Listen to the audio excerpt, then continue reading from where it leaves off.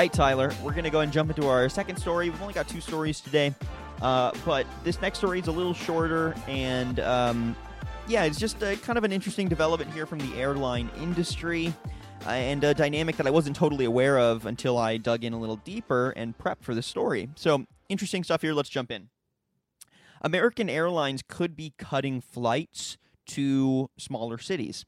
We're not quite sure which smaller cities yet, but let me break down the dynamic. Right now, a federal requirement is in place to mandate airlines retain flights to smaller U.S. cities.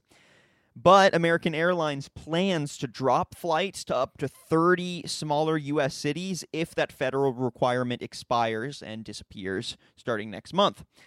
American Airlines agreed to serve these smaller cities during the pandemic as a condition of getting $5.8 billion in federal payroll help due to COVID. So the government said, we're going to give you these billions, but you got to keep serving the smaller markets. The money and the requirement to serve those smaller cities both expire on September 30th. That's unless some sort of extension is added. Amidst all this, airline unions and the airlines have been actively lobbying Congress for more money. And by leaving smaller cities in the dust, American could be putting more pressure on Congress and the White House to give passenger airlines at least another $25 billion for labor costs. And that's just one interpretation of what's going on here. But just to round out the context, according to the Transportation Security Administration and its figures, after a 95% dip in April, air travel in the U.S. has remained down more than 70% in August. That's compared to a year ago. And combined, the nation's 4 largest airlines, American, Delta, United, and Southwest, lost more than $10 billion in the second quarter. So, we're dealing with an airline industry that is struggling for cash. They are bleeding cash. They are begging the federal government for funds and support. And potentially on the chopping block are several small markets that are seen as expendable as a bargaining chip. So, Tyler, any thoughts on this dynamic off the top? Yikes. Toss me the hard ones, Daniel. I know, I'm sorry. I mean, if you don't have anything, I can give you my immediate thoughts as well. But give me your thoughts, because I have an initial reaction, I guess, but I want to hear what you think first. Sure.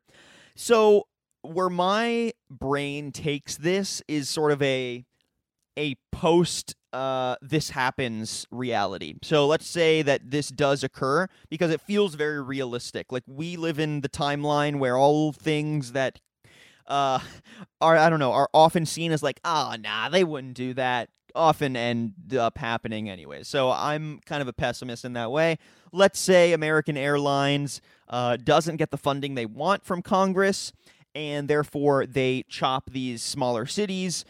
They would probably be PR facing it as there's no choice, we need more funds, and honestly, kind of like what 1980 Fortnite is doing in the last story we talked about, mobilizing users or consumers to view the other party as the enemy, and that this is, all of their doing, they wronged you via forcing us to chop these flights. That's how I imagine they would frame it. I don't think they would say, we're doing this because we'd like more money from the government and we actually don't really care about your market, right? Like, that's not a great look. Right. So let's say they present it that way, and they actually do chop flights to these 30 smaller cities, and then they get funding. What we've seen during COVID has been many major corporations and economic interests sort of chop off labor, chop off aspects of their business, but then indicate or, at least projections might show that they're not going to then bring that back. So when we look at how Amazon, for example, is eating up a lot of the employees that have been cut during COVID, those jobs are probably not going to come back in the same way, but Amazon is definitely going to remain, and fulfillment centers, or working as a gig worker for like Instacart or any of these sort of low pay, high risk easy entry jobs for mega corporations and emerging platforms get reaffirmed because of COVID, because the dynamics are not here to benefit smaller interests. Instead, because there has been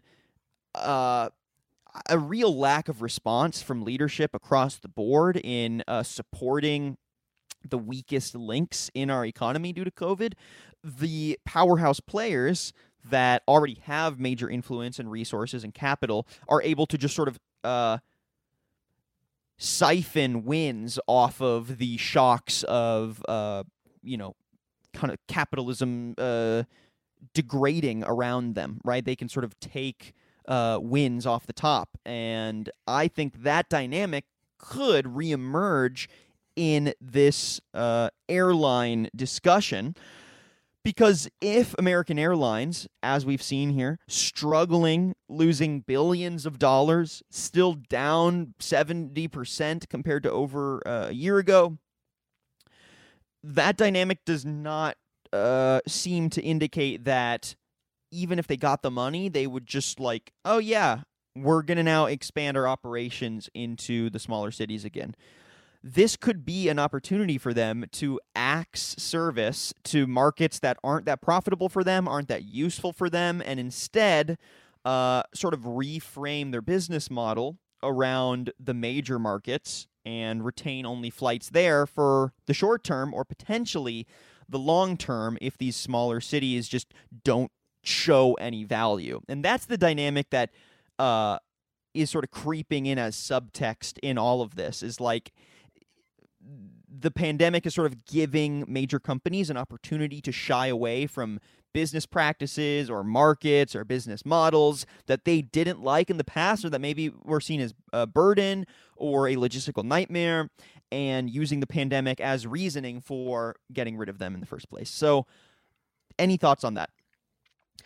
I do see a problem with businesses making, excuse me, with businesses making changes due to COVID that they have no, and citing COVID as the reason that they have no intention of reversing. Sorry, I choked on myself. It's just such an emotional story. Yeah, right. Got all in my feels.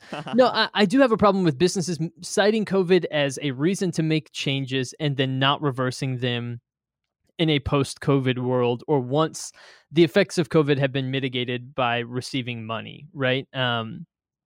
I think plenty of businesses, we saw this in journalism in a couple of different spots. Sports Illustrated, very notably, wanted to make large cuts to what they were paying their editorial staffs and their primary feature writers. They wanted to cut their salaries by 30% with no provision that they would ever rise again post-COVID, with no promise of that, and basically just the saying that we are using this as a way to get through COVID, but even post-COVID, this is probably how things are just going to be. And I do have a problem with that.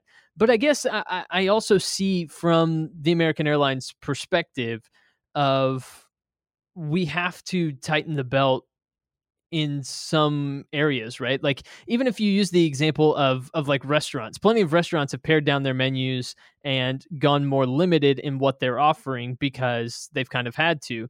And so if this is a necessary tightening of the belt that is reversed once that money is received, I don't know.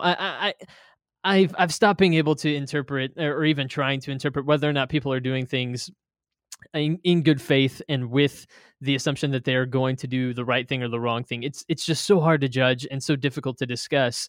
But I would like to believe that this could be a thing that American does in the meantime to get by, that they then reverse once they receive the money. But it's really hard to say, right?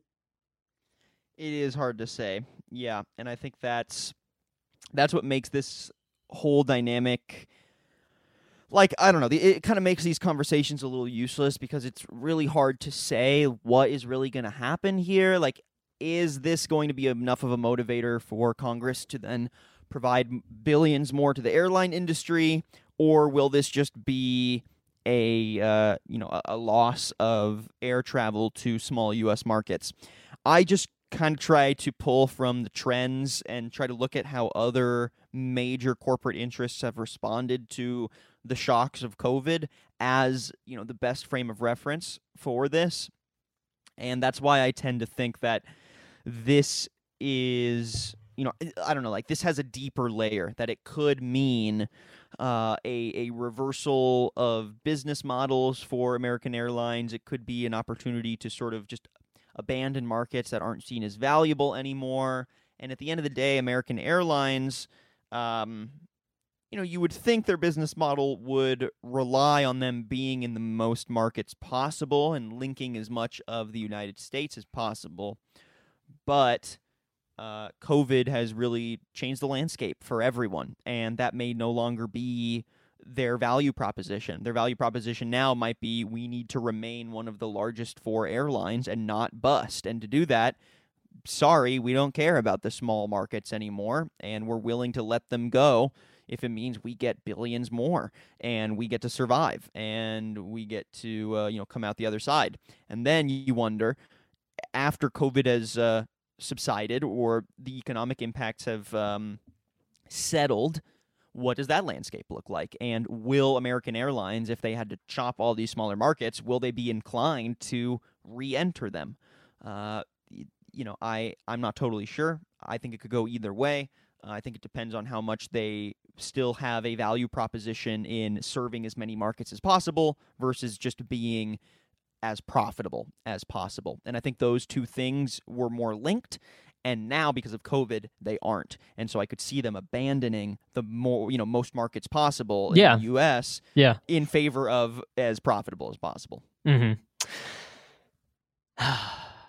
I think you're probably right, but again, it's a tough conversation to have, Daniel.